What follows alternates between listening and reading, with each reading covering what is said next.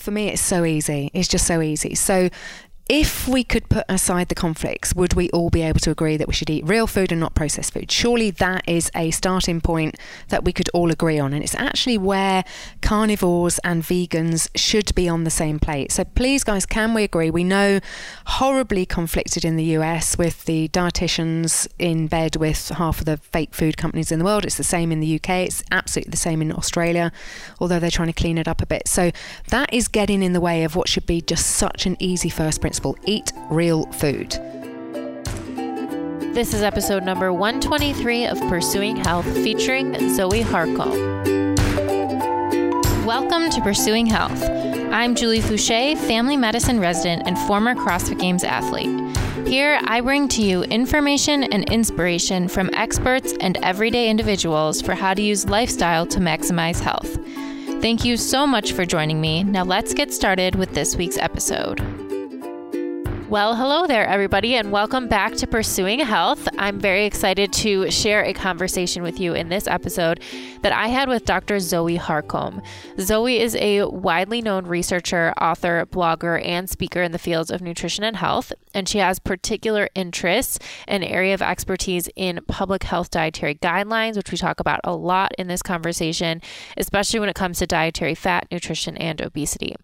A little bit of background about Zoe's education. She earned her bachelor's and master's in economics and mathematics from Cambridge University, and she then went on to do her PhD in public health nutrition at the University of the West of Scotland. Now, as I've come to learn in getting to know Zoe, she's very well known and well sought out for her ability to dissect nutritional research studies. Frequently, other physicians and scientists are contacting her to dissect and analyze new research studies and get her opinion on them. Zoe and I had the opportunity to meet this past summer at the 2019 CrossFit Health Conference. We recorded this conversation just a couple days before she gave one of the most compelling talks of the entire conference. If you haven't heard it yet, be sure to check it out. I've linked up to it in the show notes at juliefouché.com/podcast. I would highly suggest going to check that out after you listen to this episode. Here we talk about everything from her background and where her interest in nutrition started from, to her PhD thesis work, the state of nutrition research, the addictive nature of carbohydrates, why she changed from a vegetarian to a meat eater, and how she thinks that meat consumption is important for our environment. So lots of hot topics, lots of great discussion, lots of research in this episode. I do have to give you a warning. This conversation started out with a bang, and we jumped right into the thick of the research as Zoe lists off a number of different studies that she referenced and dissected in her PhD thesis work toward the beginning of the podcast. So don't be overwhelmed or intimidated by this. If you're listening, we quickly settle into a more slow-paced conversation without quite as much research that's so overwhelming. And so stick with us. Towards the end of the conversation is really where some of the best gems come out as well. So stick with it to the end. Now, before we get started, this is a reminder that although I am now officially a doctor, this podcast is meant to share the experiences of individuals and does not provide medical advice. And with that, we'll get started with episode 123 of Pursuing Health, featuring Zoe Harcombe.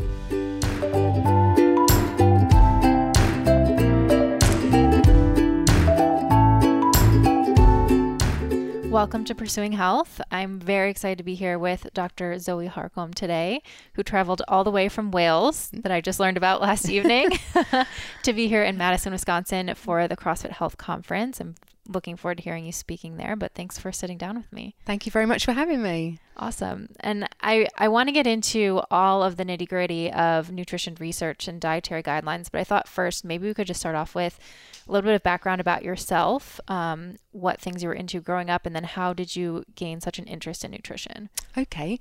Fairly ordinary childhood. My brother then developed type 1 diabetes when he was 15 and I was 13, and it had a huge impact on the household. And the advice wasn't as bad then as it is now. So I remember the family being called into the hospital and given explanations about the fact that he may go into a hypo and what we should do, or he may go into a hyper episode and what should we do. So from a very young age, I was quite aware of the impact of glucose and insulin on particularly my big beloved brother.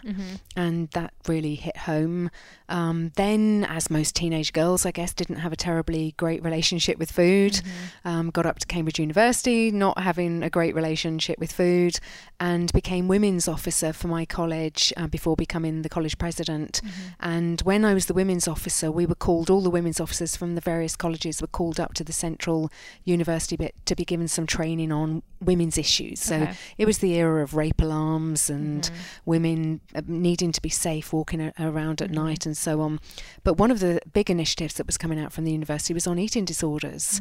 And I remember looking at some of the literature and thinking, crikey, this is talking to me, but I'm sure it's not going to talk to anyone else in my university, all these super bright, super beautiful women that I felt really sort of intimidated by.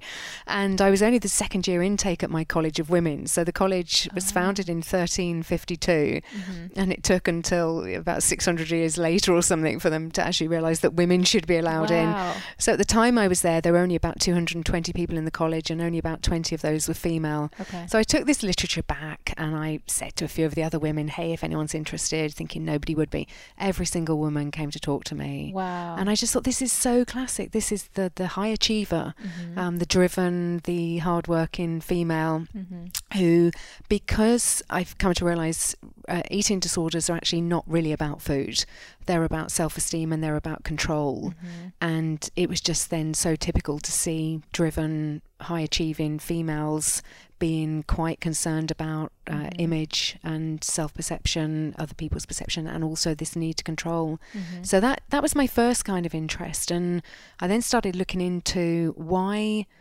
I guess it became the title of my first book actually in 2004, Why Do You Overeat When All You Want Is to Be Slim? And I could not understand, this is now back in the late 1980s, why my peer group were eating stuff that they didn't want to be eating. They wanted to be slim, but they were just finding themselves addicted to food. So then I became really interested in the whole food addiction thing. I left Cambridge. I got a proper job, as my mum would call it. Had a great career. Ended up as a global vice president for human resources at blue chip organisations. So I had a great career. Travelled loads.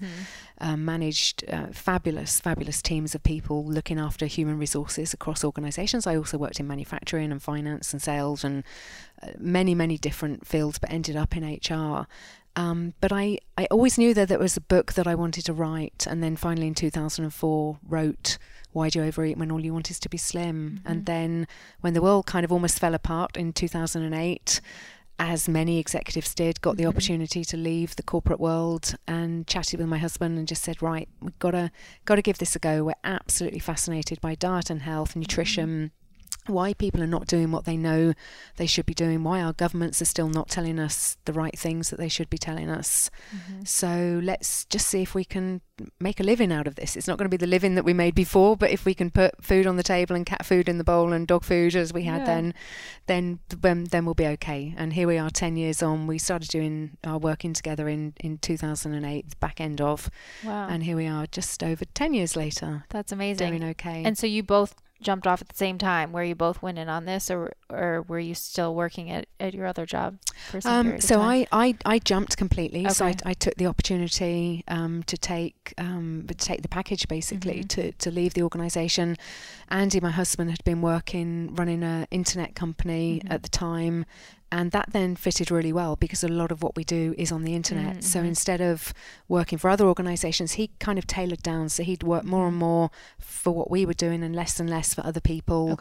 And then when we got to the point that it was self-sufficient, he could then stop working mostly for other people. Unless somebody really needs a favour, we'll always help out. But then he does all of our publishing online, and looks after the clubs and just does everything. All I do is read, write and talk, and he does everything else. That's amazing. Wow. So this whole time while you're working, like you said, a proper job, you still have this really strong interest in nutrition, and you're writing books. I mean, most people when they're working in a busy job are not writing books on the side. So what was it that inspired you to say, I want to put a book out there, versus maybe doing something else with your passion for nutrition? Yeah, the first book, I guess, you just want to share messages. People don't write books to make money. I mean, that is such a fallacy in this world. You get attacks on Twitter saying, oh, you just want to sell books and make money. It's like, do you have any idea? So I sort of explained to them the economics of publishing, and I don't know what it's like in the US. It's probably not dissimilar because Amazon is global. But the situation is, if you've got a $10 book or £10 book in the UK, then Amazon are looking to have a 65% margin on that. So they're looking for $6.50. So then you've got $3.50 left, which is to cover the author, the publisher, the typesetter, the cover designer, the proofreader, the actual physical publication of the book, the distribution, any storage, anybody else in the channels. You're then scrapping over those sort of $3.50 that are left. So an author will typically get 7 to 10%, if they're lucky, of the price that it's sold for. So because Amazon have got this huge margin, they'll want to sell a $10 book for $5.99, let's say. So then the author might be looking at anywhere up to 50-60 cents from that particular book. And then you learn that the average book actually only sells about 2,000 copies. Really? Yeah, the average books. When you stack them all up, and you've got J.K. Rowling and Harry Potter and all this mummy porn stuff or whatever's going on at the moment, millions of sales, and then you've got somebody writing a technical book down at the other end that may only sell 500 copies. A lot of publishers, if you're getting anywhere near 10,000 copies being sold, they actually think you're doing really well. There'll be a couple of people who've done okay out of a book deal in this alternative world, people writing in the real food, natural health arena, but most people are just doing something to get the message out there. And so you went on to publish several books, and you're publishing on your website and getting that information out there.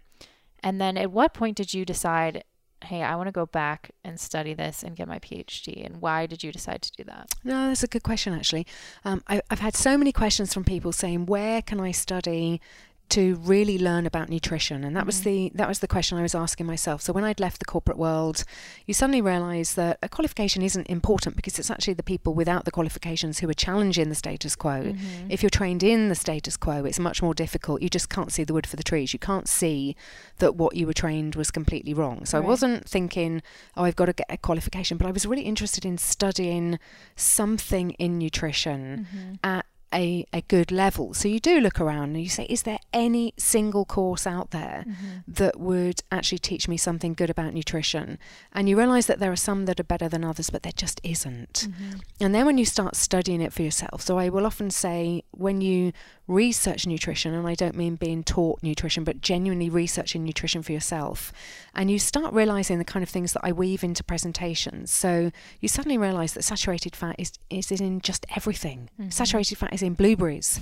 Okay, only in a trace amount, but so why are they attacking saturated fat? Why would nature put it in every single damn food on the planet if it really were so bad for us? And then you start realizing other things about food. So why are they talking about omega-3 fats in flaxseed when they're not in the form that the body wants? So you just realize, down to the calorie theory, to lose 1 pound of fat you need a deficit of 3,500 calories, which is the biggest bit of nonsense lie anyone's ever told. You just realize that everything is wrong. 5 a day, complete fairy story. Everything is wrong.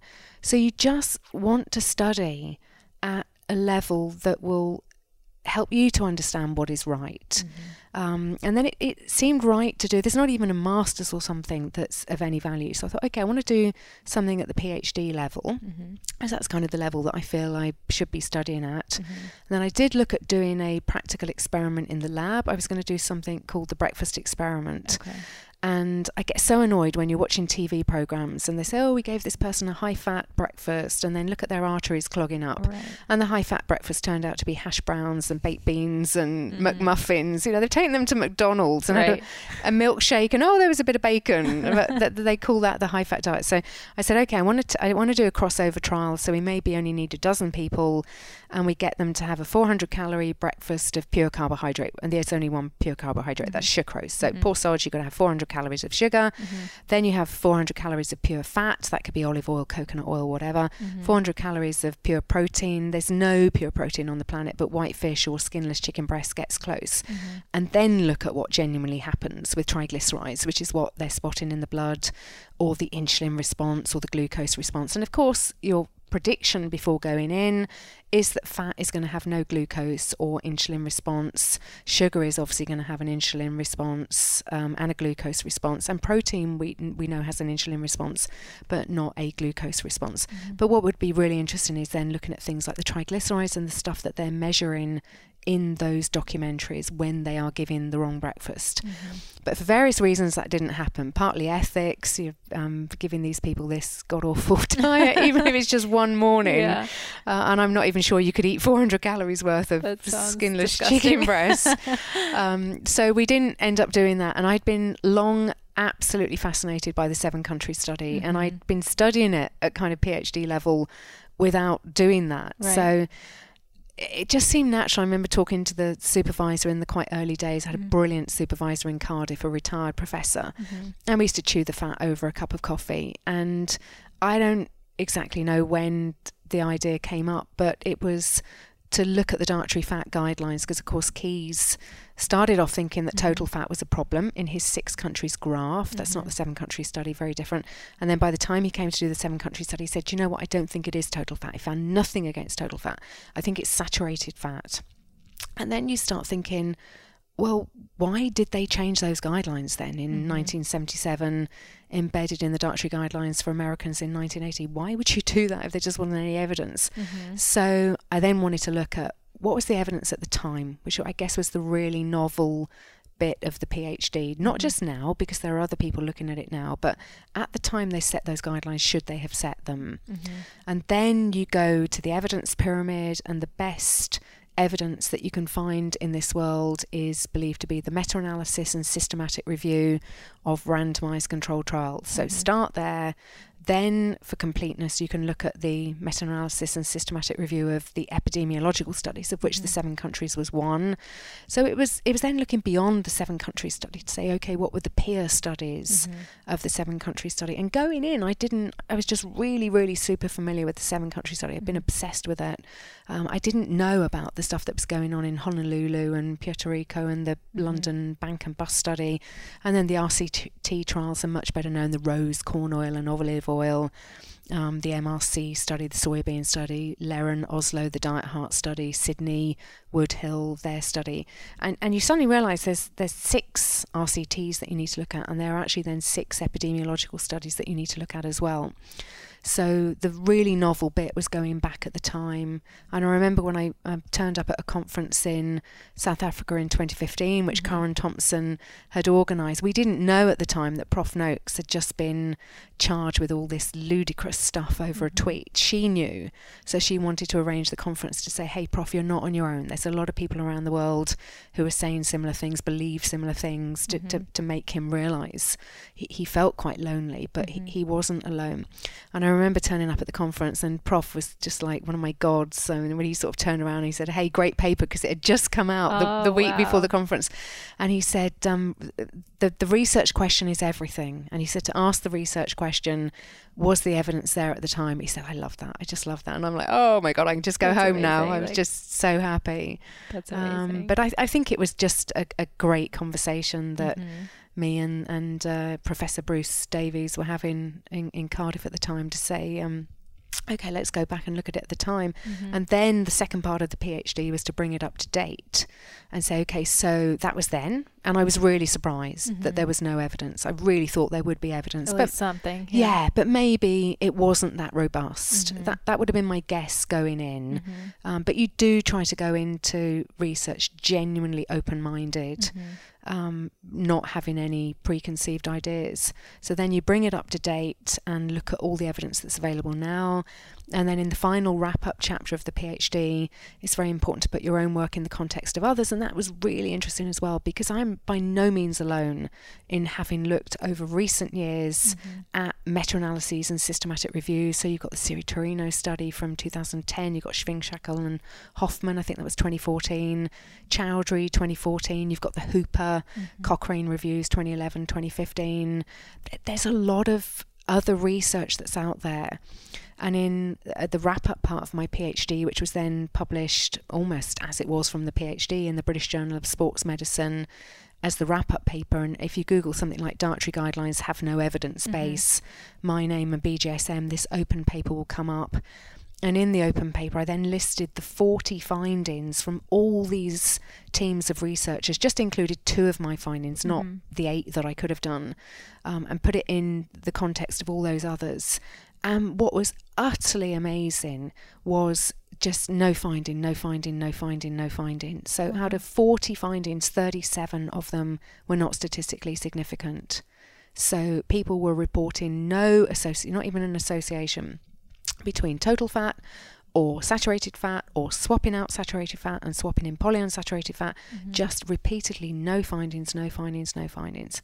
And then you look at that and say, why is that not the headline? That there just is no evidence.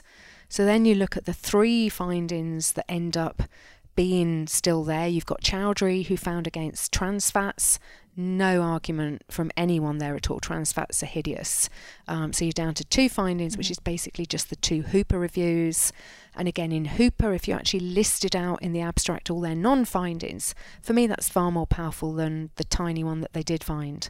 So Hooper should have said, we found nothing for mortality, or cardiovascular disease mortality, or coronary heart disease mortality, or strokes, or myocardial infarctions, or non-fatal myocardial. You just found nothing for any of that. Oh, but we found this one thing for CVD events if you swap out saturated fat and swap in polyunsaturated fat. And then Dr. Trudy Deakin in the UK, I always credit her for this. You should always credit where somebody else finds something and you didn't. She'd gone through the whole 80-page Cochrane report and said, hey, did you spot that when they did the sensitivity test, not just for the studies that intended to swap out saturated fat and swap in poly, but those that actually did, the significance fell away. And that was their own sensitivity test. So again, the abstract in Hooper, and this is a Cochrane study, the abstract should have been, we didn't find anything in all of these cases, so don't even worry about all of this stuff. Oh, by the way, we did find something for CVD events when you can swap out saturated fat, but then when we sensitivity tested it for the studies that actually managed to do that, that finding fell away as well. So our conclusion is there is no issue with saturated fat, full stop. That should have been the abstract of the 2 Hooper reviews. And Cochrane is supposed to be unbiased, but of course it wasn't. They didn't mention all the non-findings. They didn't mention the sensitivity test. So you've got most public health advisors worldwide now still running around saying you need to swap out saturated fat and swap in polyunsaturated fat because of CVD events. So is that, so if you through all of your research, even looking at the research studies at the time, knowing that these dietary fat guidelines were introduced, why do you think they were introduced? And what have you found out about why they were introduced if there was really no evidence for it? Yeah, no, that's a very good question. I think Senator McGovern has to take a lot of the rap for it, and I think Ancel Keys needs to take a lot of the rap for it. Now, a lot of people are very critical in our world of Ancel Keys, and you can't just entirely criticise the guy. He was very, very good at a lot of what he did. And his early work, he did the Minnesota starvation experiment towards the end of the Second World War, taught us so much about the impact of calorie deficit diets on human beings. A fabulous piece of work there. We should really learn from that on a daily basis. Never put anyone on a calorie controlled diet simply because of that study. So you can't just write him off as a quack or a bad scientist or whatever. I don't like it when people do that. But then you have to look at where he wasn't entirely straightforward with what he was finding. His conclusions weren't strident by any means. So a lot is credited to him as, he was anti-fat and anti-saturated fat. If you go and read the 20 volumes of the 7-country study for yourself, and then you look at the summary, volume 20, look at the summary, and it will say when we got to the end of the 7-country study, his findings were that saturated fat in some way is related to heart disease, cholesterol is in some way related to heart disease, saturated fat is some way related to cholesterol. So he thought those 3 things were related in some way, but didn't go much more stridently than that. He wasn't waving papers around in 1970 saying, I found the definitive attack on saturated fat, we're all going to die. So I think a lot of his research was taken as being much more strident than it actually was. And then, of course, along comes Senator George McGovern, he had originally been tasked at looking at America eating enough, because there were areas of poverty where nutritional deficiency was thought to be the issue. Crikey, wind forward 50 years. Who'd have thought we've got the opposite problem. Exactly, the obesity that we're now trying to get a handle on. And that was his original brief, but politicians, they quite often go over their brief, don't they? They enjoy the attention and the power that we've given to them. So he then started looking at what he thought would just be a generally healthy diet for Americans. And much is made, and I think this is significant, of the fact that he'd been on a Pritikin boot camp just before he was meeting with his committee to look at the dietary guidelines. And if you've been on a low-fat, practically plant food, vegan boot camp, and you're going to feel great, because anyone who moves to a real food diet, moving away from the standard American diet, which is very heavily processed, is going to feel great. Go vegan or go carnivore for a couple of weeks if you're on the standard American diet. It doesn't matter which one you do, you're going to feel good over the next couple of weeks. So he's, of course, coming to these meetings with his own bias. And then he's got vegetarians around him, Nick Motton and other people working on the dietary guidelines. There's a very strong plant-based bias around him, and people were trying to plead with him. And there's this famous video, Tom Norton used it in his Fathead movie, where Dr. Robert Olson is pleading with him and saying, you can't unleash this experiment on the American people. We just don't have the evidence. We don't know what the outcome is going to be. And McGovern famously replies and said, hey, you scientists, you've got all the time in the world. I'm a politician. I don't have that luxury. I need to do something. And they really didn't believe, again, when you read the outputs that came from those dietary guidelines committee, which I needed to every single page for my PhD. And there were some fabulous passages where Nick Motton was writing and saying, or Mark Hegstead, the two people who were heavily involved in this, and saying, people say there will be consequences. We can't see what any consequences could be. I mean, what could possibly be the consequences of moving people to more whole grains, more fruit, more vegetables, more fibre, less meat? What could possibly go wrong? They really couldn't see. Question. They just couldn't see it. Yeah. So now you've obviously spent a ton of time looking at dietary guidelines, looking at nutrition research, and for the majority of the population, this is still incredibly confusing. You know, there's tons of noise out there. Even for someone who, like myself, who's gone through medical training, one, we don't really get much training at all in nutrition. And then two, the things that we're exposed to are completely conflicting. So you'll hear some teachers talking about the value of a vegan diet for health and swear by it, and then you hear others with more of a Mediterranean style diet, and it's difficult even for physicians to sort through, but let alone the lay public who are hearing all of these headlines about the next best diet. So as you look at the research as a whole, what do you know about, or what is the research telling us about what is the best diet for us to be following for our health? Okay, yeah. I get this question a lot, actually. I've had this question on radio interviews where radio producers will say, oh, I had someone in last week who said coffee's bad for me, and now someone this week. Right. Yeah, so I do get this. For me, it's so easy. It's just so easy. So if we could put aside the conflicts, would we all be able to agree that we should eat real food and not processed food? Surely that is a starting point that we could all agree on. And it's actually where carnivores and vegans should be on the same plate. So please, guys, can we agree? We know horribly conflicted in the US with the dietitians in bed with half of the fake food companies in the world. It's the same in the UK. It's absolutely the same in Australia, although they're trying to clean it up a bit. So that is getting in the way of what should be just such an easy first principle. Eat real food. And then you've got some idiots who'll say, oh, what's real food? You know, is anything real? Well, you can teach a 5-year-old what real food is. So I say things like oranges grow on trees, cartons of orange juice don't. Cows graze in the field, meat sticks don't, or whatever you might find in a package in the supermarket. Fish swim in the sea, fish sticks don't, or fish fingers. So you can teach it to a child. If it's in the natural environment, in the form in which you would most directly find it, then it's a natural food. So that should be step one. And then my second principle is then choose that real food for the nutrients it provides. So then you go back to what do we actually need as human beings? So in terms of nutrition, we need essential fats, omega-3 and omega-6, and we need them in the right form. And that's not the form that they come in flaxseed, it's the form that they come in animals, particularly oily fish, omega-3s. We need complete protein. Where do you find complete protein? In animal foods. We need 13 vitamins. There's a little bit more debate on how many minerals, but it's going to be somewhere around 16. You can debate just exactly what is essential and what isn't, but the classics of calcium and phosphorus and iron and zinc and copper, magnesium, those we do need to get through our diet. So they're all very, very important. And when you look at where you find those nutrients and where you find them in the form that the body needs them, and I was a vegetarian for 20 years, so I didn't want to find this out. This was the last thing. This was against what you had been conditioned to do. This was against my confirmation bias. Yes. My confirmation bias going into any study of nutrition. I was vegetarian when I wrote my first 3 books. Yeah. My confirmation bias would have been, we don't need to eat animals, particularly meat and fish. And the evidence just does not support that. So the body wants vitamin A in the form of retinol, which comes in animal foods. Carotene comes in plant foods. B12, of course, is only found in animal foods. You'll get vegans trying to claim that it comes from algae or seaweed or whatever. Good luck with that one.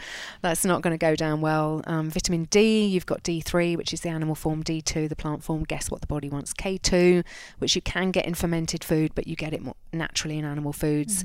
You've got K1 from plant foods. And just every time you're getting the evidence saying the body needs to consume animals, whether you like it or not, that's where we find our nutrients.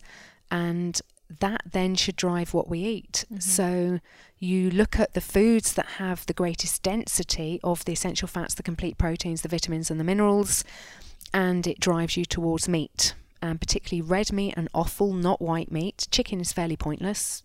Don't waste your time on chicken.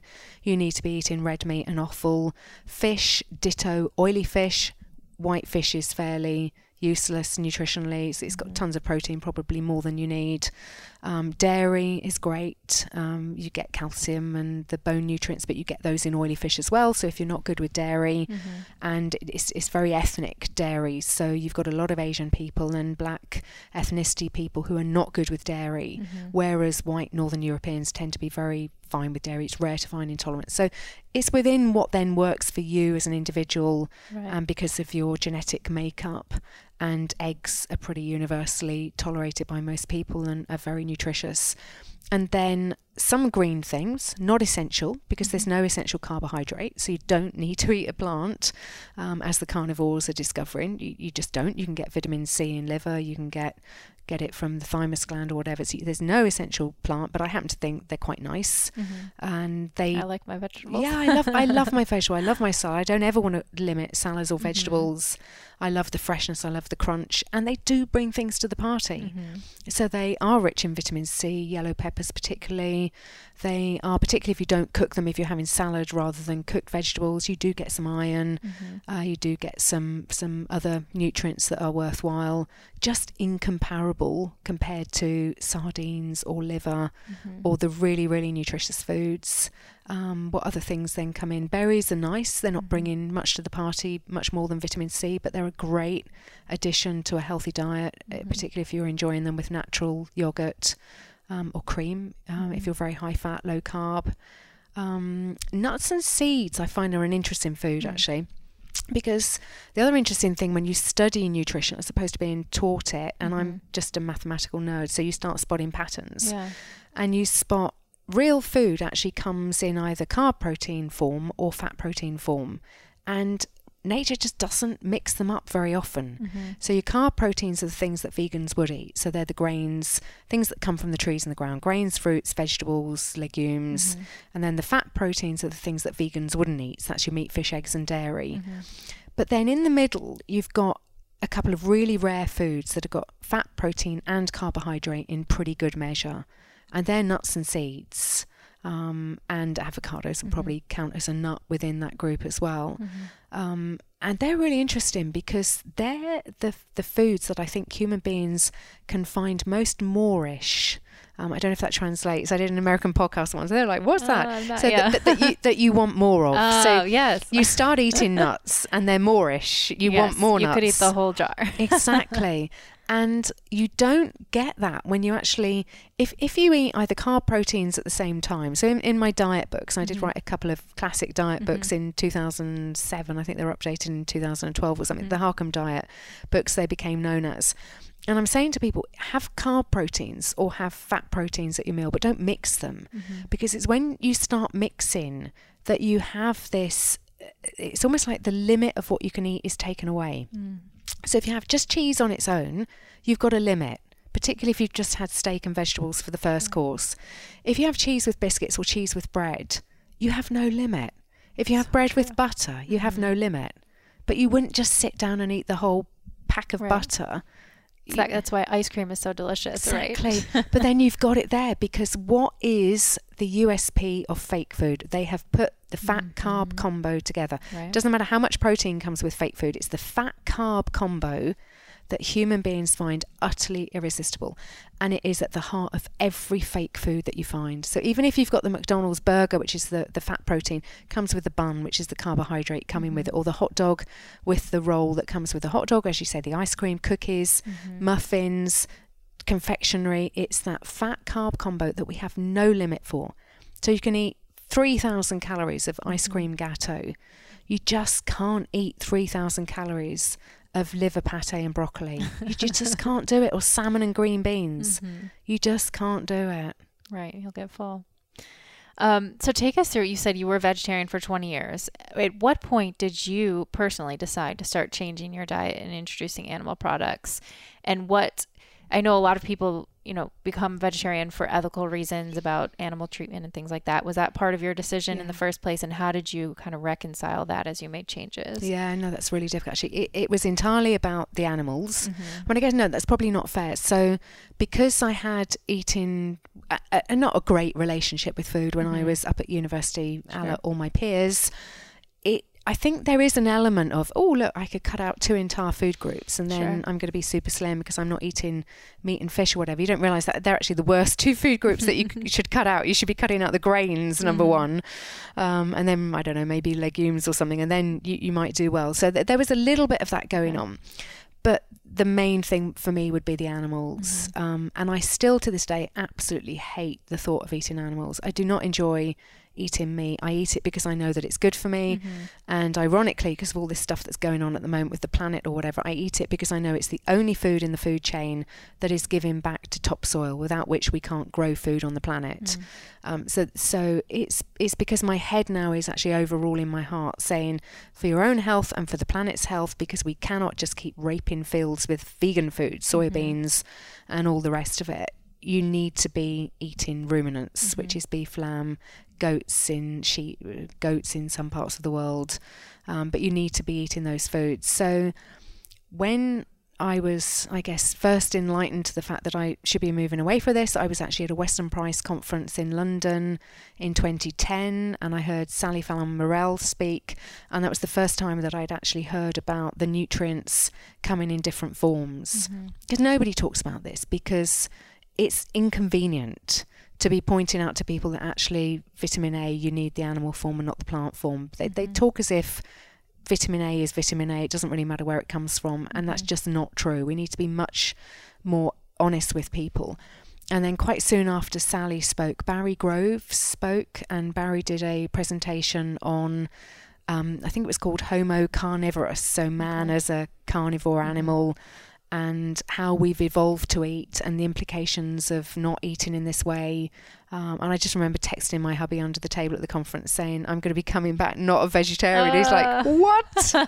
Was he a vegetarian? No, my goodness, so no. He was pretty excited. No, and he's the chef in our household, so he was thrilled, because for the 10 years that we'd been together up until that point, he'd been making 2 meals every evening.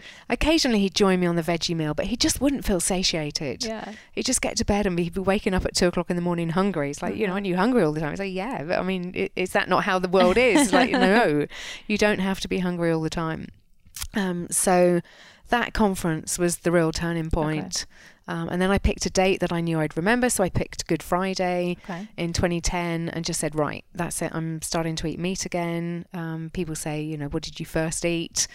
Steak was the first meal. You went big. Just don't. Some people ponce around with chicken or a bit of fish or something. A lot of people will say, oh, I'm vegetarian. Oh, I eat fish. Oh, I eat chicken. Well, you're not a vegetarian then. You just don't eat red meat. Right. You know, when you are a vegetarian, you get really annoyed with people who claim to be vegetarian and they don't actually get the terminology right. Or they're vegetarian and they still have gelatin in sweets or something. It's like, you're not a vegetarian. Honestly, it just drives you nuts. So that was the end of my period of being vegetarian. Now, I would love to be vegetarian. I'd love to be vegan. My natural instinct would be to be vegan. So if all day long I could eat fruit and grains and bread. I know vegan gets a bit more difficult because you've even got butter and croissants and that kind of thing. But you'd find whole grain bread. You can have brown rice. You can have pasta. You can have tomato sauces and all that kind of thing. If I could eat in that way, and then there are junk foods. I mean, look around the supermarket. You've got so much junk now. Vegan cakes, vegan biscuits, vegan ice cream, vegan this, vegan that. I would eat in that way because I much prefer carbs. I think a lot of people are addicted to carbs. I was certainly a carb addict. Give me a choice. If somebody said it has no impact on your weight or your health, how you feel, your energy levels, has no impact on anything. It's all, a calorie really is a calorie. Nothing has an impact. I would eat crap all day long. Sure. Yeah. I think we all would. It tastes good, right? Some people say they love, I think my husband would genuinely eat if he had a choice. I think he's eating his perfect diet, which is meat and cheese, vegetables, nuts, dairy, bit of yogurt here and there, a few berries. But if you said to him, you've now got to eat meat and cheese and red wine and nothing else for the rest of your life, he'd say, hey, what's the problem? That sounds great. Yeah, but I wouldn't like that. Did you notice any change in the way you felt once you started changing your diet? Almost immediate. Really? Almost immediate. And what was really interesting again is the feedback I got from Andy, because your partner spots things that you don't spot. So the single most rapid difference was in my monthly cycle. And he noticed that he could hardly even tell when I was coming up to a period, whereas almost before it was like, stay away. this is going to be the week from hell coming up. We haven't had one of those for 3 weeks, have we? So this one is coming soon. And you just start realizing that your mood is different. You feel much more positive, much more even energy, far less hungry. My mood really did lift, and my monthly cycle really did get better. So in the week leading up to it, and then also in things like period pains and just how blur that you felt actually coming on. So that was really immediate. And then over the next winter, you suddenly realise, hey, I didn't get a cold, I didn't get flu. I just don't. I mean, I got a killer nightmare. There was something going around at Denver this year that floored a few people, but I think that was the first time I'd felt rough in 10 years or something. Wow. Yeah, you don't get sick anymore. That's just giving your body what it needs. You mentioned something else I want to go back to about how you feel like this is the only way to eat that's the best for the planet. And that, I think, for a lot of people hearing it will probably be counterintuitive. Yeah. Because so many people now think that being vegan or being vegetarian is the healthy way to eat for our planet. So can you just take us through that sort of argument? Yeah, okay. Again, it's really simple. So the only thing that we have that can basically feed the planet naturally is soil. And if you listen to organisations like the Soil Association or the Pasture Fed Livestock Association, the Sustainable Food Trust, soil is everything. Soil is our most precious resource. And soil would typically have been as deep as this room. And you've got soil in many, many parts of the world now that is just millimetres thick. Or you've got desert land where you just don't have grazing animals at all. Alan Savory has talked about this as well, saying he thought you had to get the animals off the land to save the land. He realised that the animals being on the land was what saved the land. So ruminants play an absolutely unique role in soil protection. So in Wales, where I live, I can look out of the window and I see cows and sheep grazing within a stone's throw distance. And they have a unique four-stomach system. Let's talk about the cows. So they've got these four stomachs, and they're constantly chewing because they're eating carbohydrates all day long. It's another example of how you just need to eat carbs all day long if that's your fuel. So they're then digesting the cellulose in the grass that we can't digest, but they're eating billions of microflora, which they then host in their gut, and then they regurgitate them, and then they host them, and then at the same time they're weeing and pooing on the land. So it's just this cycle of giving back to the soil the whole time that they're grazing on it. And the perfect crop rotation system would be what we did in the agricultural revolution, and that would be that they called it the 3-field system. So you have the animals in the field one year, then you move them on the next year, and you might have crops in that field the second year, and then you leave the field fallow, so you just leave it to rest, and then you start the rotation again. So farmers would have multiples of 3 fields, and they just keep moving around that rotation. And it was the most perfect way to protect topsoil. So what do we do at the moment? We are insane. So, and this is where the vegans and the carnivores should have a heated agreement and should be working together to make sure this stops happening. So we take the animals off the land and we stick them in sheds with concrete floors. We then plant crops in the fields outside to give to the animals who are having the hellish life in these sheds, to put them in trays so that they can eat this grain that they can no more digest than humans can. They are not built to digest grains or soybeans or wheat or whatever crap we feed them. And then the soil is being raped by the fact that we're just putting repeated crops in this situation. So the soil is just getting thinner and thinner and thinner, and the animals that could actually get the topsoil back to health are kept in sheds. So we need to agree you should never keep an animal in a shed. And I know they want to fatten it and finish it off and all the rest of it. All of that has got to stop because that is not good for the animal. It's not good for the human being. It's not good for the planet. We need those animals out grazing the land.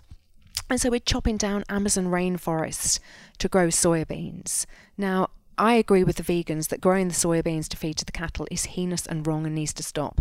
But we're also chopping down Amazon rainforest to feed the demand for alternatives to the animals that we're keeping in the shelves. So the sheds, so the people eating the soybeans and the vegan-based products. I mean, the main vegan protein is tofu, soybeans, which is what we're chopping down forests to grow at such a rate. So there's an area where we can have an agreement, and then there's an area where we can have a disagreement, which is actually vegans, it's no more healthy for you to be eating those soybeans than it is for us to be feeding them to the cattle. That, unfortunately, those animals are the things that will provide us with the things that we need to be optimally healthy. But a vegan world, I mean, if we all went vegan overnight, which is what a lot of people would want us to be, I'm sure the Eat Lancet report was headed off in that direction.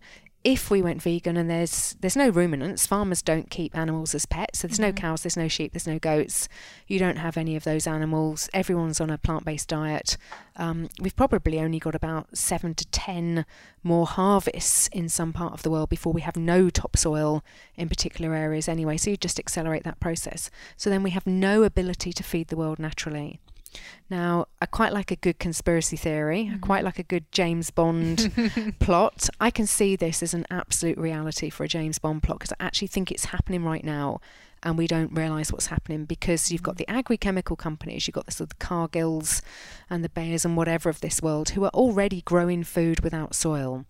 So you've got greenhouses across the world where they're growing food upside down, no soil needed. We don't know what chemicals they're putting on there, what kind of process they're doing to accelerate the food round. So you can have strawberries in the UK at Christmas, which is not a natural food. And they then control the food supply. No soil, no ability for farmers to grow food naturally. You've got the control of the food supply. Now, I think that'd be a great James Bond plot.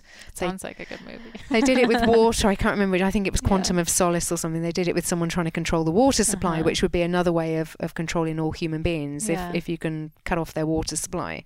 But I really do think there's something going on. And then you look at the kind of companies that are behind the Eat Lancet report, this organisation of Fresh or whatever, and there's 40 or so companies, and again it's the who's who of the fake food industry, the agri-chemical, agriculture, whatever they're doing, the people who want to control our food supply without soil. And they're the ones telling us to go vegan. So the vegans are basically doing their bidding war. They must just look at the vegans on Twitter and say, hey, we just love you guys. You're just like merchandisers for our organisation. We don't even have to pay you. You're just out there radically getting angry with everyone else on our behalf and accelerating the time when only we can feed the world. And I want to bang my head against the wall when I see the vegans doing it and just say, how can you be so naive? Please grow up, wake up, see what's going on around you. So it sounds like in order for us to kind of vote with our fork, if you would say, we should be focusing certainly on eating grass-fed meat and supporting sort of a more regenerative agriculture sort of model. Obviously, if we can all agree, we should get all of the cows out of the concrete houses and things like that.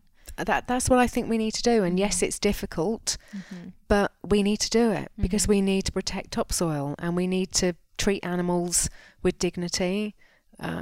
It's just not the right thing to do. We should be a better species than that. So we need to do the right thing vis-a-vis animals and human health and protecting soil for the future generations so that our children's children can grow their own food. At the moment, our children are going to struggle to grow their own food, let alone our grandchildren. Sure. And just appreciating where our food comes from in general, everything that we eat. I think for me, reading Michael Pollan's book, The Omnivore's Dilemma, I think it was beautifully written to show this whole circle of life and this, knowing where your food comes from and how plants and animals all play a role in this ecosystem. And I think it's easy to become very idealistic when you're just buying your food from a supermarket and you're not really, like you said, waking up to what's really going on. Yeah. Ideally, don't buy your food from a supermarket. Buy your food from the farm or from the butcher. Yeah. So we're very lucky in Wales. In the UK, there's absolutely no excuse for not eating outdoor animal produce because we've got great green areas. But then America is big enough to have all of these as well. The animals that were on the prairies that are now no longer on the prairies because we're growing soybeans or crops or rapeseed oil at just crazy rates. So we need to vote with our fork, vote with our purse, vote with our money, vote with our ethics and do the right thing and know where your meat is coming from, know where your fish is coming from, that it's sustainable. And a lot of people won't eat meat, but they will go back to eating fish, particularly if they've been vegan. You've even got some vegan well-known bloggers who've then been attacked by their following because they felt so bad. They've recognise that they have to go back to eating some animal produce, and what they more often go back to is eggs and fish rather than meat and dairy, because they still have this idea that meat and dairy is unhealthy or bad for them in some way. And meat is far more sustainable than fish. We've been raping the oceans for far too long. We don't know how much fish we've got left. The more we take out, the less other fish have got to. It's a food chain in the oceans as well. So you've got the little ones eating the plankton, and then the big ones eating the little ones. And some of them are herbivores, and some of them are carnivores. And then you've got whales sort of hoovering up anything that's in their pathway. So we're disrupting that whole oceanic food chain as well. The most sustainable food that we can manage, we can regrow, is actually the ruminants. We can have the animals give birth to more animals, manage them in a healthy, sustainable, ethical way, and then we've just got a nice, healthy cycle of food going on. Without, it's not as if in the UK you've got lions now trying to kill a cow or kill a sheep. We protect sheep from foxes. There's always food chains going on in every walk of life, but the ruminant one I think is the one that's most sustainable for humans, the planets, but we need to do it in a nice way for the animal as well. Definitely. I want to go back and talk a little bit about carbohydrates and the addictive nature of carbohydrates, which you referred to. You said you would maybe prefer, if you could, if it didn't have any health impact, to just eat carbohydrates. And I think probably most people listening to this can appreciate, at least on some level, feeling addicted to carbohydrates or sugar at some point in their life. But it's not something, I think, that's given enough sort of attention, or people aren't given enough support to recognize, hey, this is an addiction and here's how we can solve this problem. But I heard you last night describe kind of the category or the criteria for an addictive substance and how carbohydrates would fit that. Would you mind just sharing that with us? Yeah, sure. So I shared this in my Why Do You Overeat book because to me there's a very simple model, because people will deny that you can be addicted to carbohydrates, which completely baffles me. You can put people in MRI scanners and just show them a picture of an ice cream or a cake, and their brain wires up as if they were just given a shot of cocaine or heroin or something. It's incredible. So first of all, you want a very, very particular thing. And anyone who has got an addiction to a particular substance will recognize that straight away. So you want a muffin when you're on the way into work in the morning. You then get to the point that you actually want more and more of that particular thing. So you then find yourself picking up a muffin for lunch, or maybe a muffin in the late afternoon, or it comes to dinner time and you're thinking, do you know what, I'd actually just rather have a muffin than a salad and whatever else is going on. So that's the stage 2 of addiction.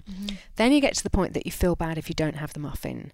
So you wake up one morning and you think, oh, I'm just eating muffins too much. This can't be good for me.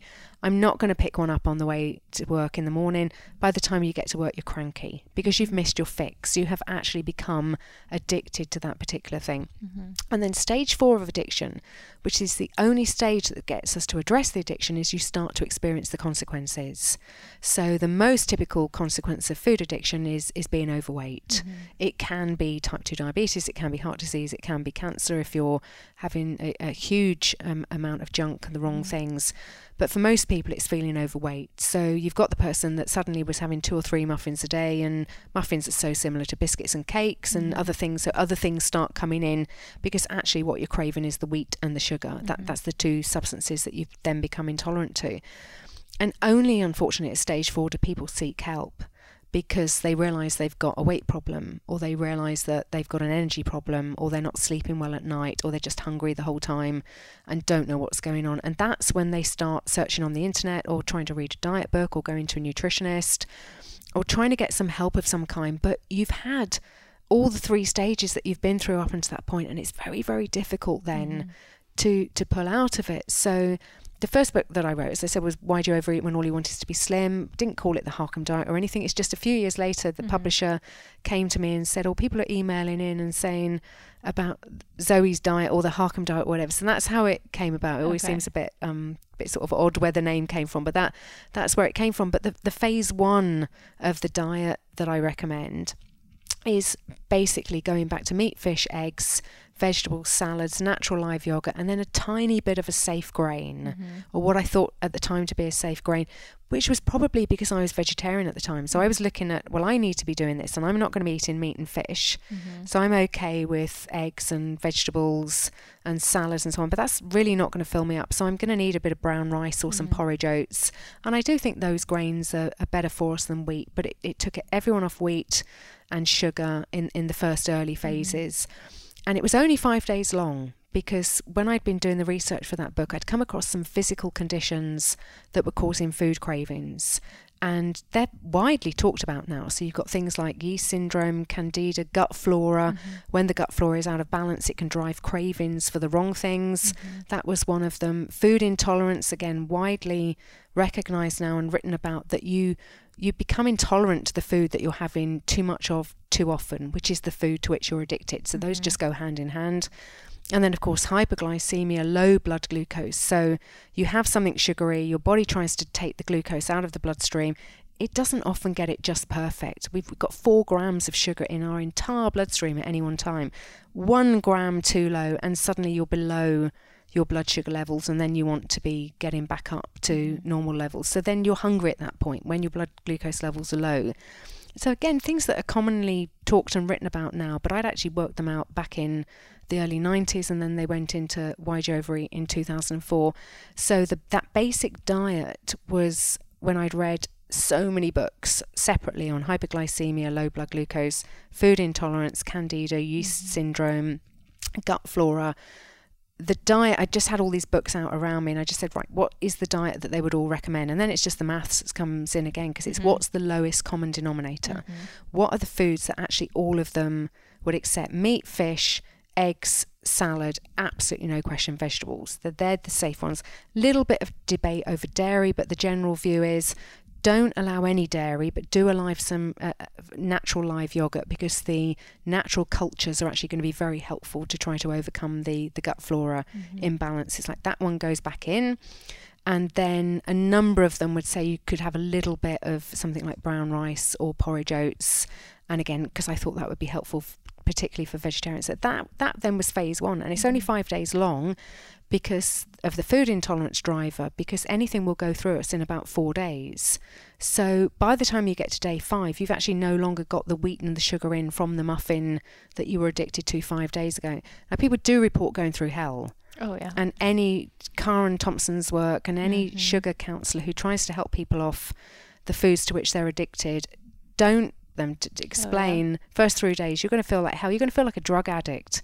You may even get shakes, you will get headaches, you will feel irritable, you will feel deprived, you'll just feel miserable, like I just want a muffin, how bad can it be for me? But you just got to go through with it, because when you get to somewhere around day 5, suddenly you get the reward, because it's like, I'm not craving anymore. I don't have these energy highs and lows anymore. I don't feel bad anymore. I don't feel irritable anymore. People talk about a fog lifting. It's like a veil has been taken off their face, and suddenly they can see the world clearly, and they don't feel like they're sleepwalking the whole time. It is so worth it. And then I get emails still. We've got a club so people can give me direct feedback on how they're getting on with the diet. And the most common thing that people will say is, I started this because I wanted to lose weight. I'm sticking with it because I feel great. And it's just nowhere near as strict as keto or LCHF or Banting or anything like that.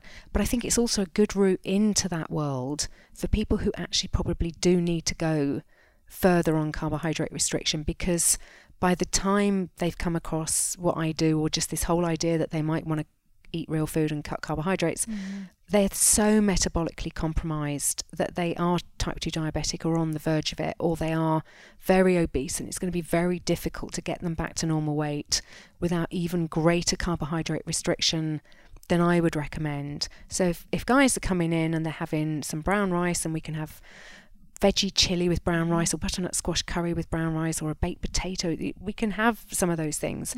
But then they quite quickly realise that the less of the carb meals, as we call them, the carb protein meals, the less of those that they have and the more of the fat protein meals, the better they feel, the more that their glucose is under control.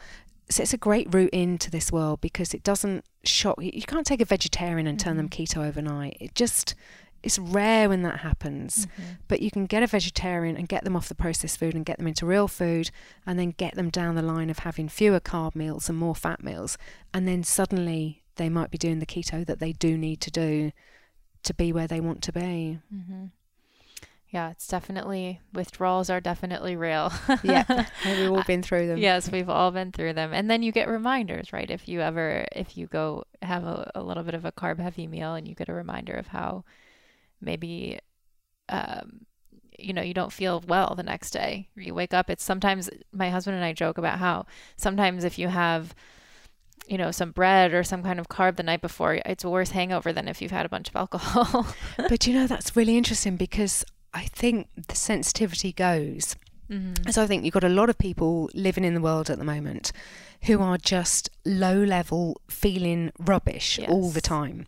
They don't even know how bad they feel, because they've come to live with it. It's like the alcoholic, the functioning alcoholic. Right. So then you come off the substance, and then you go back to it, and you have been desensitized in the period that you came off it.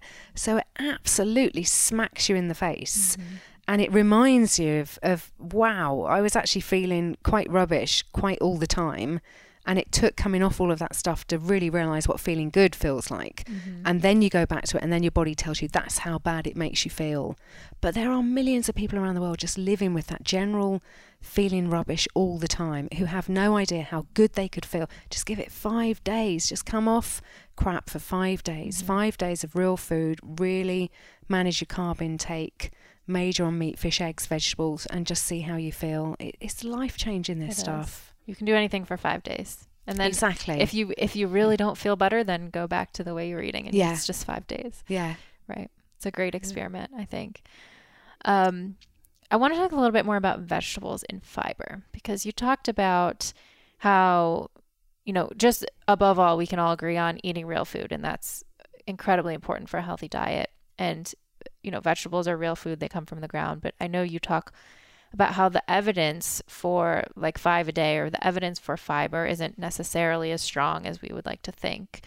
So can you talk a little bit about that, and then what role you think vegetables do play in the diet? So you start from the nutrition basics, which is there are essential fats, there are essential proteins, there are no essential carbohydrates. So you just start from a factual position of, we do not need carbohydrate. There is nothing that we can only get from carbohydrate that we can't get from elsewhere. Then you look at what I did at the presentation in Denver was carbohydrate 101s. So you've got your simple sugars, you've got your disaccharides, you've got your polysaccharides, of which fiber is the indigestible form of polysaccharides. So fiber is a subset of carbohydrate. So if carbohydrate is not essential, then fiber is not essential. So you just start from that as a base point. Let's just establish we do not need it. So then the next question you ask is, but is it good for you? because I use the example of laughter. Laughter is not essential, but it sure as hell is good for you. But you then go looking for the evidence that fibre is good for us, and it's just not there. And I went through this again. If you Googled me and my name and fibre, the presentation should come up. It's on OpenView. But you look at, first of all, you go for, are there any meta-analyses of RCTs? No, they're not, because there's basically only one RCT that was long enough and large enough that could actually go to saying, is fibre good for us? And that's the Diet and Reinfarction trial, published back in 1989. We've done nothing that long or that large since. 2,033 men from near where I live, actually, in Wales, in the Caerphilly area. And they did a number of different interventions, but one of them was a fibre intervention. And there were actually more deaths in the fibre intervention from both any cause or from heart disease cause. Weren't statistically significant, but the numbers actually look quite significant because they were different by, I think it was at least 10 from memory. So they were what we would call significant, but not statistically significant. And that was the one RCT. Then I looked at Cochrane evidence and the Cochrane position when they've looked at fibre, or they've looked at whole grains as a representation of fibre, and they've looked at things like heart disease, they've looked at diabetes, and they basically come to the conclusion we need bigger, longer RCTs. So of course it'd be great to think people would rush out and do bigger, longer RCTs, but no, they don't. They just turn to epidemiology. So then they say, oh, we've got this person here who eats lots of fibre and they don't get as much diabetes, or they don't get as much heart disease, or they live longer. Therefore, if you ate fibre, you would live longer. And it just is the entire problem with epidemiology. The epidemiology is basically describing a person. So we have what we call the healthy person confounder, but basically epidemiology is about that healthy person. So you look at the characteristics table and they'll say, oh, the people who are eating under 5 grams of fibre a day, which really takes some doing. I mean, you've really got to have a bad diet to be having... That's tough. Or you're a carnivore. You deliberately don't eat plants. But these studies date back to the 1960s and 70s. They were not studying carnivores then. So think of the kind of person who in the 1960s, 70s, 80s was eating under 5 grams of fibre. They must have had a dreadful diet. Then you look at the person who was eating a lot of fibre. And again, who in the 1980s was eating legumes and whole grains? It was really forward-thinking people, really affluent people, leading edge, early adopters, whatever. You look at the characteristics table at those extremes. This person is at least twice as likely to smoke, 2 or 3 times more likely to be over consuming alcohol, infinitely less likely to be taking any kind of exercise, therefore much more likely to be sedentary, lower income, far less educated. You can picture, and I do in my presentations, I actually put up a picture of the kind of couple that you might see in the food hall at the supermarket mall, because they hang around the supermarket mall at the weekend, and they're in the food hall and they are morbidly obese, and they might have a stroller with them because they actually can't get around the mall on their own in even their 50s or something. And this is just life's not advantaged people. They just didn't get dealt the good cards in life. And then you've got the people at the other extreme who are probably sailing in the Hamptons at the weekend, and the children are in private school and they're already working out how they can get them into Harvard and Yale and all the rest of it. At the extremes, which is what they measure in epidemiology, that is as extreme as it gets. And Gary Tobes puts this really nicely, because he's saying, okay, so then they take those extremes, and what they're saying is, if only these people ate like these people did, they'd be as healthy as they are. And how can you even start to think that that is a sensible conclusion to come to? Right. And I often say, when people say, oh, 7 a day, wouldn't that be marvellous? Okay, so come to near where I live in the valleys in Wales, where you've got the smoking drinkers, 4th generation unemployed. There are people who haven't had a job, their parents, their grandparents, their great-grandparents, they never had a job. And what do? They hang around the bingo hall all day, or maybe they just watch reality TV all day, sat on the couch, eating rubbish, smoking, go to bed at night, wake up and do the whole thing again the next morning. And you're really trying to tell me that all I have to do with that group of people is give them some fruit and fibre for breakfast and an apple for lunch, and their lives are going to be transformed into this all singing, all dancing, affluent couple from Chelsea or the Hamptons or whatever. It's like, There's so many more factors. Don't even treat people as that stupid. How can you... The Harvard is supposed to be a euphemism for intelligence and esteemed good practice or whatever. How are you so stupid that you can be pumping this out on an almost weekly basis and conning the average person that you're actually coming up with something that is important or that we should take note of? It's just absolutely disgusting. And then they put the headlines in the paper, so then they just scare the life out of these poor people that just have no access to whole grains and legumes and wouldn't know how to cook them. If they did, may not even have a kitchen in their bedsit. And then they're telling them they're going to be 23% more likely to get type 2 diabetes if they don't eat legumes and whole grains. Or it's like, just stop it. Stop it. And there's a huge difference too when it comes to the fiber that's in, like you said, whole grains versus the green vegetables or things like that. And so can you talk us through that, like the rationale why you don't think necessarily grains are as necessary, but you still enjoy eating vegetables? Well, it's just, it's again back to the essential versus helpful or beneficial in some ways. So we know that vegetables aren't essential. Unlike whole grains, I actually think that vegetables can be quite beneficial because they're not bringing much carbohydrate to the table. Vegetables mostly water, right? Which is why if you have a big bowl of salad, you're going to need a wee in about an hour's time because you've just drunk a glass of water.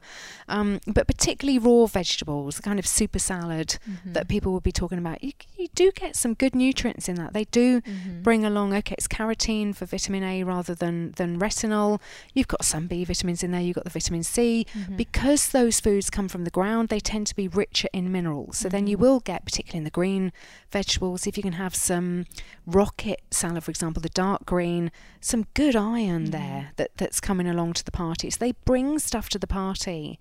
But they're nice. I kind of think if you look at the plate, you've got no room for starch on the plate because half of your plate should be meat or fish or or eggs or dairy, the fat proteins that are actually going to give you the nutrients, and then maybe the other half of the plate should be the vegetables, ideally the super salad. You've got no room for the starchy things like rice, pasta, potatoes, because they're actually then bringing nothing to the party that you haven't already got on your plate. All they're bringing is carbohydrates and calories, which, fine if you're underweight, have potatoes with your steak. That'll be a good way of getting your weight back up to a normal level. But we are not dealing with underweight in the developed world anymore. We are massively dealing with overweight and obesity. And anyone who's overweight or obese, who's putting starchy carbohydrates on their plate, and we're told by our public health authorities, base your meals on starchy foods, the very things that we used to know made us fat. So that's got to stop. That's not healthy. You're known for being excellent at dissecting research studies. And I know that I've heard that other very prominent scientists and researchers look to you to help them sometimes with dissecting research studies or to get your opinion. Can you take us through your process? When you get a new study on your desk, what are you looking at? How are you going through it? Joe, it's funny, at dinner last night when we were talking with Greg, founder of CrossFit, what an honour. And he was sort of saying he looks at conflict porn or whatever, or science porn, yes. the terrors that are going on in our scientific world and the outrage that is taking place. And he gets off on reading that kind of stuff. Well, to keep his analogy going, I get off on looking at a study. Yeah. I love nothing more than just seeing a paper and then within a few minutes of reading it, realising where they've gone wrong almost immediately. It comes back to being a mathematical nerd. It comes back to just being... I've always been good at spotting patterns. I'm not good at languages. I know what I'm good at and what I'm not good at, and I'm good at spotting patterns. So when you have those number sequences and it's sort of what's the next number, I love those kind of things. So the first thing I'll look at is the numbers. I don't actually read the paper. So I go to the tables and I go to the figures and I then work out where they've got the conclusion from. So you've got the abstract, let's say the one I did last week. So there was a claim that plant-based diets would be better for type 2 diabetes. So you start off from the point of that makes no sense. Plants deliver glucose. All plants deliver glucose.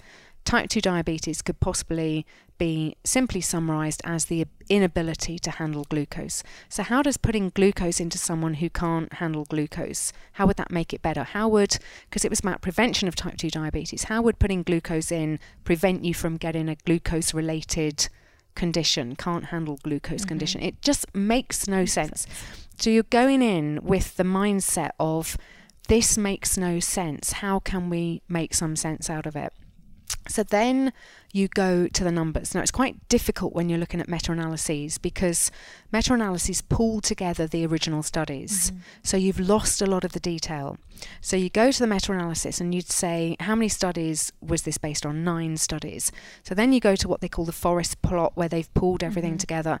And then you say, are there particular studies that have basically accounted for most of the weight? And this one was really helpful because sometimes they can take days. I do one of these every Monday, and some days you'll barely even finish in one before it's due to be published. So on this one, there was one particular paper that had analysed 3 of the studies, and it's the classic studies that always get analysed by the Harvard boys. It's the nurses' health study, there's the nurses' health study follow-up, and then there's the health professionals' follow-up study, which is the men. And those 3 studies out of the 9 accounted for more than 50% of the weight in the meta-analysis.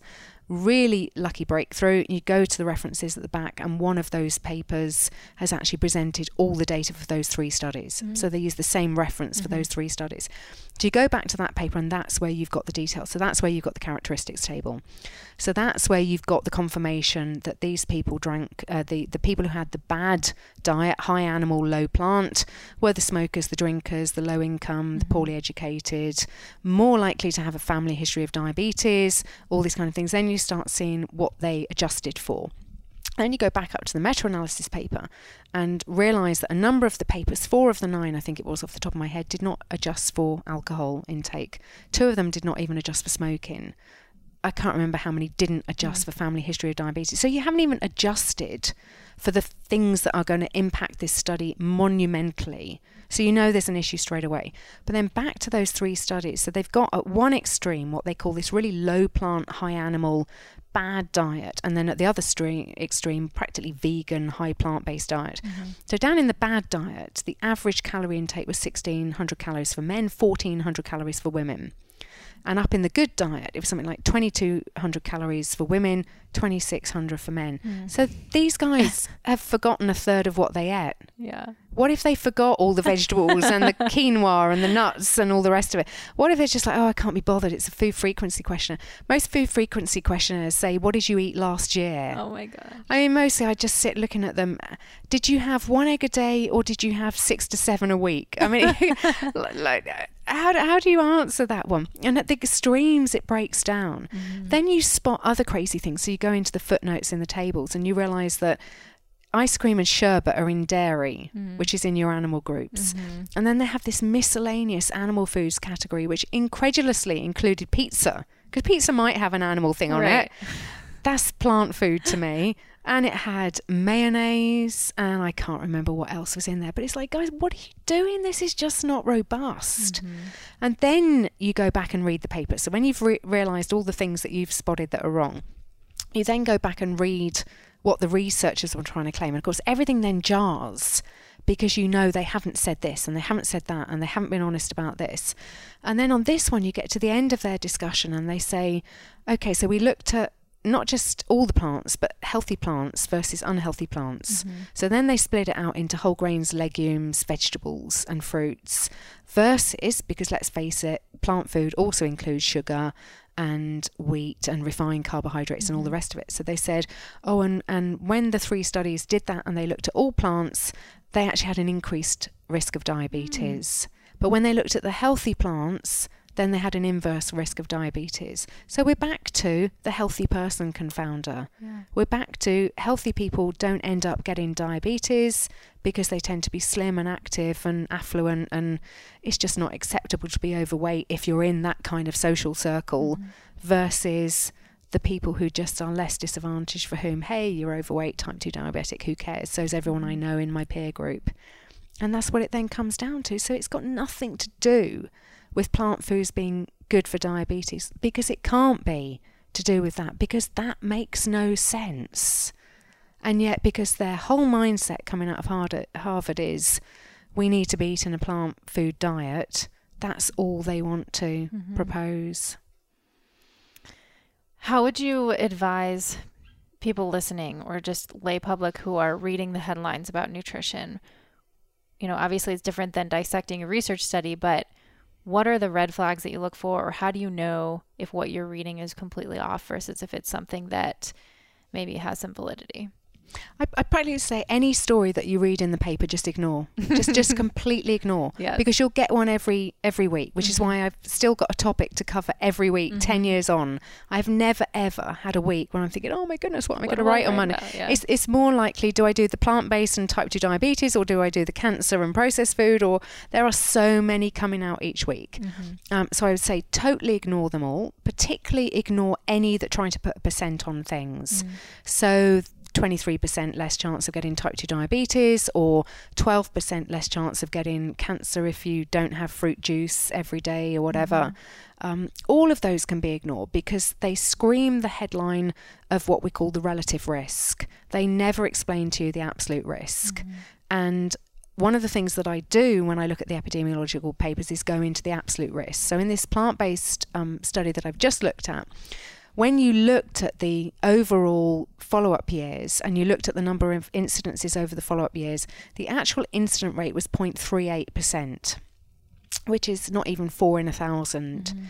So you then apply 23% to that, and it's the difference, I think off the top of my head, between 0.34 and 0.41.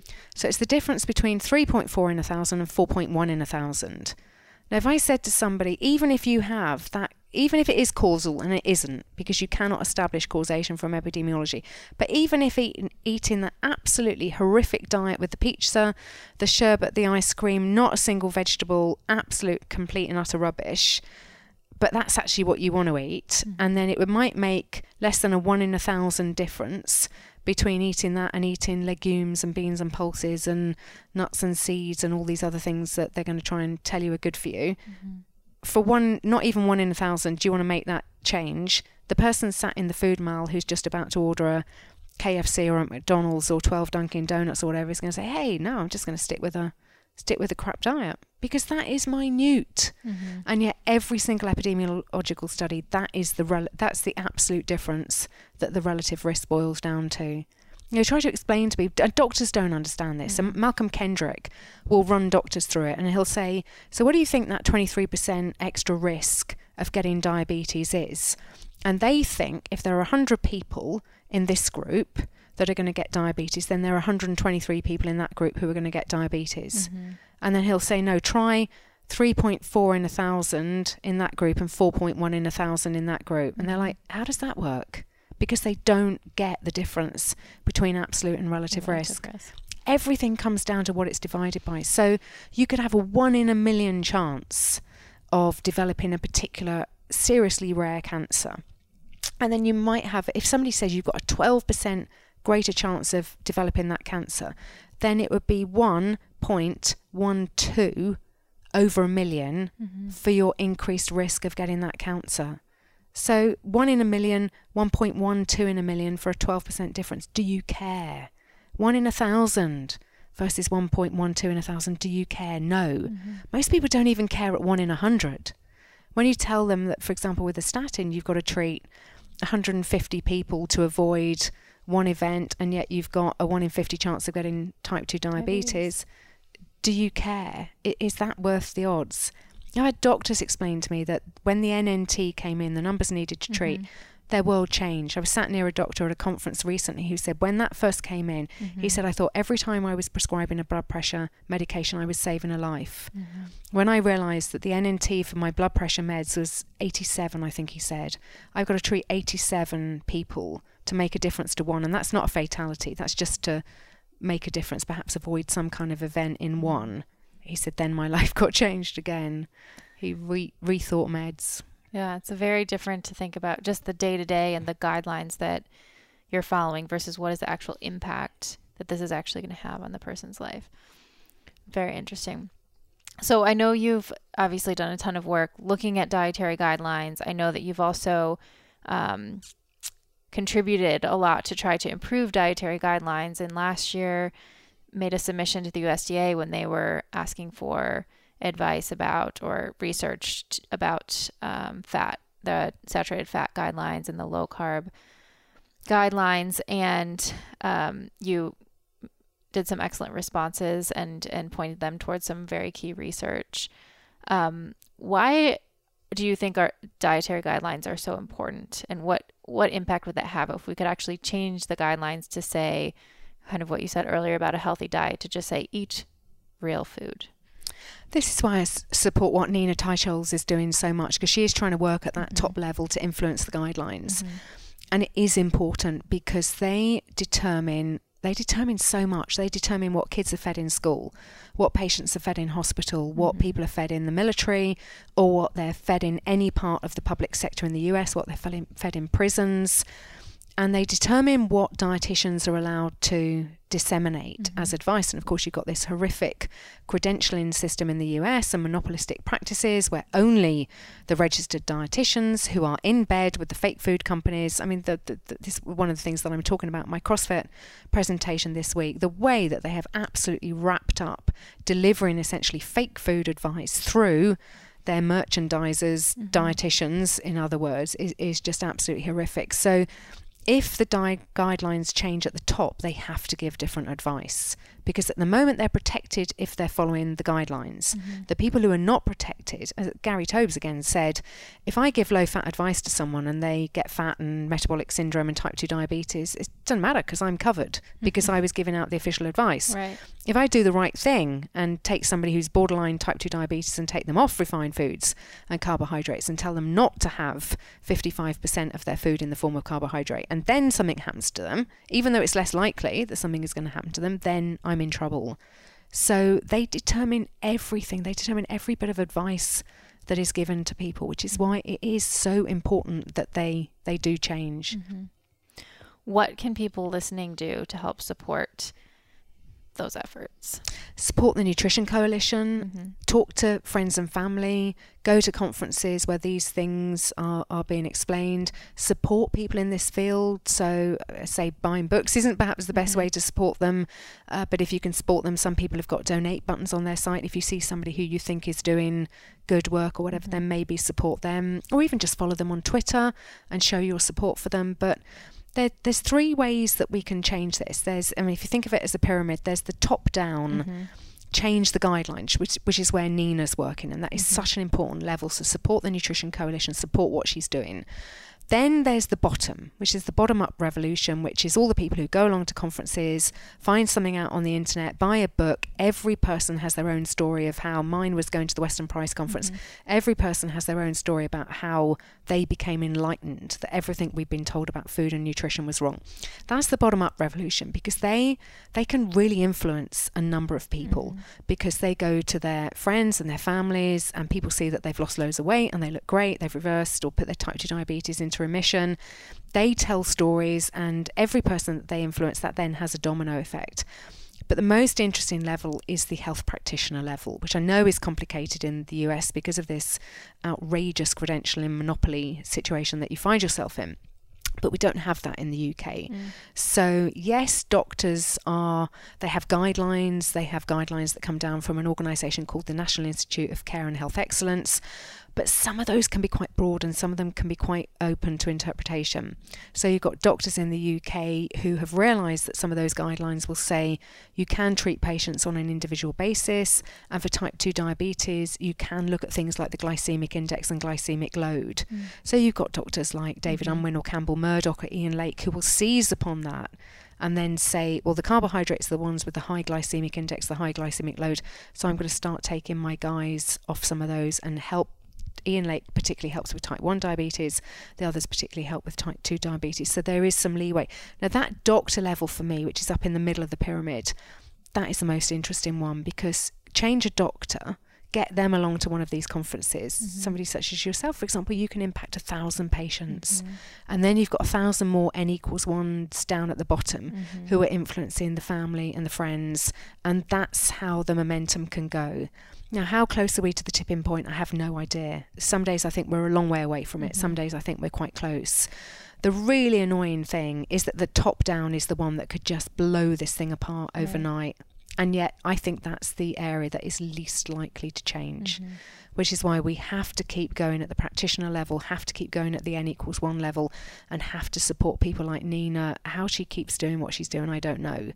But she has to keep going, trying to change them, because that is annoyingly the level that could just change everything overnight. Absolutely.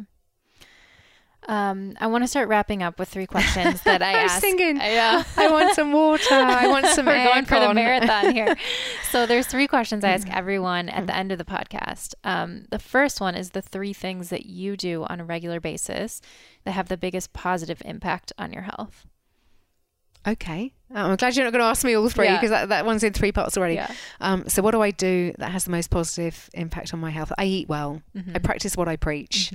I will have something if I fancy it. I'm not rigid. I don't count anything. I'm not keto. If I fancy an ice cream on a hot day, I will have an ice cream on a hot day, but I'm not having ice cream on a regular basis. So I practice what I preach. I eat well. It's got to be equal first. I have a great partner, my husband Andy. I couldn't live without. I couldn't do without. He is my chef. He is the reason that I eat so well. He's my rock. He's my sanity. He's my everything. I would not be the healthy, balanced, grounded person that I am now without him. So him in my life is massively important. And then anything else would pale into insignificance, I think, behind those 2, because I think if you've got a great, loving partner, I've got family and friends and all the rest of it, but I have to single him out. And then I am not sedentary. I don't go to the gym. I'm not wearing a sleeveless dress today, but I have good arms apparently. That's not from going to the gym. I do functional fitness, which for me is just the things that need to be done around the house. So I clean the house. I do the gardening. We've got quite a big garden, so I need to do the gardening. I will lift things. I won't ask for help from someone. I'll just lug something around myself, even if it practically kills me. I don't do cycling and running and all that kind of thing. I occasionally go swimming. I like walking. We had a dog, unfortunately, until just before Christmas. She was just adorable. But we keep up the walking, even though we don't have her. We walk other dogs in the village. So we keep that going. Good. What's one thing that you think would have a big impact on your health, but you have a hard time implementing it, or you haven't quite gotten to it yet? God, that's a good question as well, actually, because if I recognise that something, I work too hard. I do know that.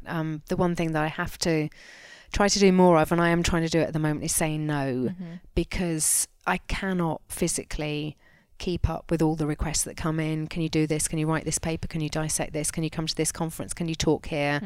Can you make a contribution here? Paid requests as well, which I turn down because I don't want the conflicts. I want to stay truly independent. But also people that you do want to help, but there are just physically not enough hours in the day. There are not enough hours in the day even to answer the emails that I get in. And I do feel bad about that. You want to get back to everyone, but you just can't. So the thing I need to do more of to protect me is to say no to others, because that's saying yes to me. That's the way I need to look at it, saying yes to my health and my balance and my sanity, and work less, get more time off. I'm crap at relaxing and not doing something. So I can identify with you on that one. This is my vacation, and I love it, but I'm spending it doing podcasts, doing lots of podcasts, which I wouldn't rather do anything else, but I call this vacation. So on that note, what made you decide that coming and speaking at the CrossFit Health Conference was something you wanted to say yes to? Oh, I was honoured. I mean, there are conference invites that you get. I remember when I got the invite to the South Africa one from Karen. And I didn't know what was going on with Prof Noakes, and I didn't know who else was going to be there, and I'd not been invited before to go to that kind of conference. But there was something that just said, I have to be there. I just have to be there. We're paying our own flights or whatever. I just need to be down there. And that turned out to be a great decision, most fabulous catalyst for meeting new and great people. So when Karen called up and said, can you come for this? I'd go anywhere in the world for Karen. But what an honour. I mean, CrossFit, I have huge admiration for the organisation, for Greg, for what they're standing up for. Only just recently they were battling Facebook over this Banting closing down the group or whatever, and I like that we've got someone now in this world who's prepared to stand up to the bullies, prepared to stand up to the conventional advice, prepared to expose the nonsense and the real evil that's going on, the real scumbag stuff of organisations that should not be in bed together, being in bed together, and that you've got a champion who's prepared to expose some of that. And I'm honoured. I'm absolutely thrilled and honoured to be here, and really looking forward to it. I'm looking forward to the games as well. Glad I'm not going to be taking part. I know you've been there. I'm in awe of you and people who can do that kind of thing. I'm really, really, really looking forward to the week coming up. It's going to be fun, and I'm very much looking forward to your talk too. Thank you. Last question is just, what does a healthy life look like to you? Doing the right things. And it's being like that healthy person, confounder person. So it is eating real good food. It's not smoking. I personally don't like the taste of alcohol. It tastes like vinegar to me, but I don't think there's a problem with drinking in moderation. I think red or white wine should be part of a healthy lifestyle. Moving. I'm far more into don't be sedentary than I am into do crazy CrossFit games kind of stuff. I shouldn't say that. Have people around you that love you and that you love. Community, friendship, support is so vital. If you've got people in your life who are draining you, just get rid of them. You've got to have people in your life who are energizing you. Just cut all negativity out of your life. So if you're getting crap on social media, just block them or mute them. Just don't engage them. Don't feed the trolls. Just keep your own core and your own values and your own ethics and your own sanity. And if other people want to be nasty and spiteful and vindictive and whatever, that's their problem. But I got one life. I'm not going to live it in that way. Absolutely. I love it. Life is too short. Well, where can people find more of you and more of your writing and your work? I'm on zoeharcombe.com, HARCOMBE. I do this blog every week. That's my business model, having worked out that it's not books. So if anyone wants to sign up, I think it's £1 a week, or I don't know, it's not many bucks anyway, certainly over in the US. And you can then see all the back newsletters from the last 10 years and any classic study I will have analysed, whether it's the Notto low carbs are going to kill you, the mortality study, or the crazy one that came out last August, anything on red meat and cancer or red meat and diabetes. There's so much stuff there. And then every week you get the newsletter that comes out on a Monday where I've dissected last week's a bit of nonsense. And some really nice people say it's actually the highlight of their week, getting the Monday note. And I saw that study and that's what was going on. And it saves them having to do the work. So, and particularly for people like personal trainers. Or nutritionists, where they will get somebody coming into them, I saw that plant-based diet thing last week, or red meat and cancer, and then they've just got the exec summary with 5 bullets of this was wrong and this was wrong and this was wrong, and then the person's like, great, thank you, I'm doing the work for you, so save yourself the bother, give me £1 a week so I can put cat food in the bowl, and we'll all be happier. It's amazing. Well, I will definitely be subscribing, and hopefully some other people will as well. I thank you so much for all of the work that you're doing. I think it's incredibly valuable. And again, I look forward to hearing your talk and continuing to read your work. Thank you very much. Thanks for the podcast. Yes. Wonderful. All right. Thanks so much for tuning into this episode. I learned a ton from Zoe in this conversation, as well as hearing her speak at the CrossFit Health Conference a few days later. And as usual, I'm wrapping it up with 3 of my biggest takeaways from the episode. Number 1 was how Zoe does such a great job of illustrating the problems with our current dietary guidelines and makes a really great case for the need to change. It's really frustrating to think about how much sickness, suffering, and damage has resulted from the dietary guidelines that were made decades ago without having a solid foundation of evidence, as she uncovered in her PhD thesis. So when it comes to the question, what is a healthy way to eat, I'm always skeptical about who's giving the answer and what their underlying motives are, and I always revert back to what Zoe says in this podcast is something pretty much everyone can agree upon, which is eat real food. My second takeaway was about nutrition research in general. Most of the nutrition research that you hear about is flawed in some way. That's because nutrition is just a very difficult field to study, and much of the research relies on epidemiology, which is limited. It's riddled with limitations, and it's difficult to draw definitive conclusions from. So whenever you hear a new headline about nutrition, make sure not to take it at face value. Look at the original article, conflicts of interest, and research design, or look to someone you trust like Zoe who knows how to dissect these small details, and that can make a huge difference in how you're interpreting this advice that you may hear on a day-to-day basis. My third takeaway was about our discussion on meat consumption. I really enjoyed what Zoe had to say, and I especially in her discussion about meat consumption and its impact on the environment. I think so often the story that we hear is about how removing meat from your diet can improve the environment or is good for the environment. But Zoe makes some really good points about how our farming practices are also damaging to the environment and how perhaps a return to a more natural cycle of free-range animals and crop rotation living in concert is actually what we need to save our planet and our natural food sources before all we have to rely on is processed foods. So I hope you learned something from this jam-packed conversation. Thank you so much, as always, for tuning in. To make sure you never miss an episode and to receive exclusive content from me, head to my website, juliefoucher.com, and subscribe to my email list. If you like what you heard, don't forget to subscribe and consider giving the podcast a 5-star rating on iTunes. Also, don't forget to share your stories. If you or someone you know has used lifestyle to overcome a serious health challenge, please send me an email at info@juliefoucher.com. I'll choose some of these inspiring stories to share here on future episodes. Don't forget you can train with me through Beyond the Whiteboard by visiting trainwithjuliefoucher.com. Thank you again so much for listening, and I'll catch you next time on Pursuing Health.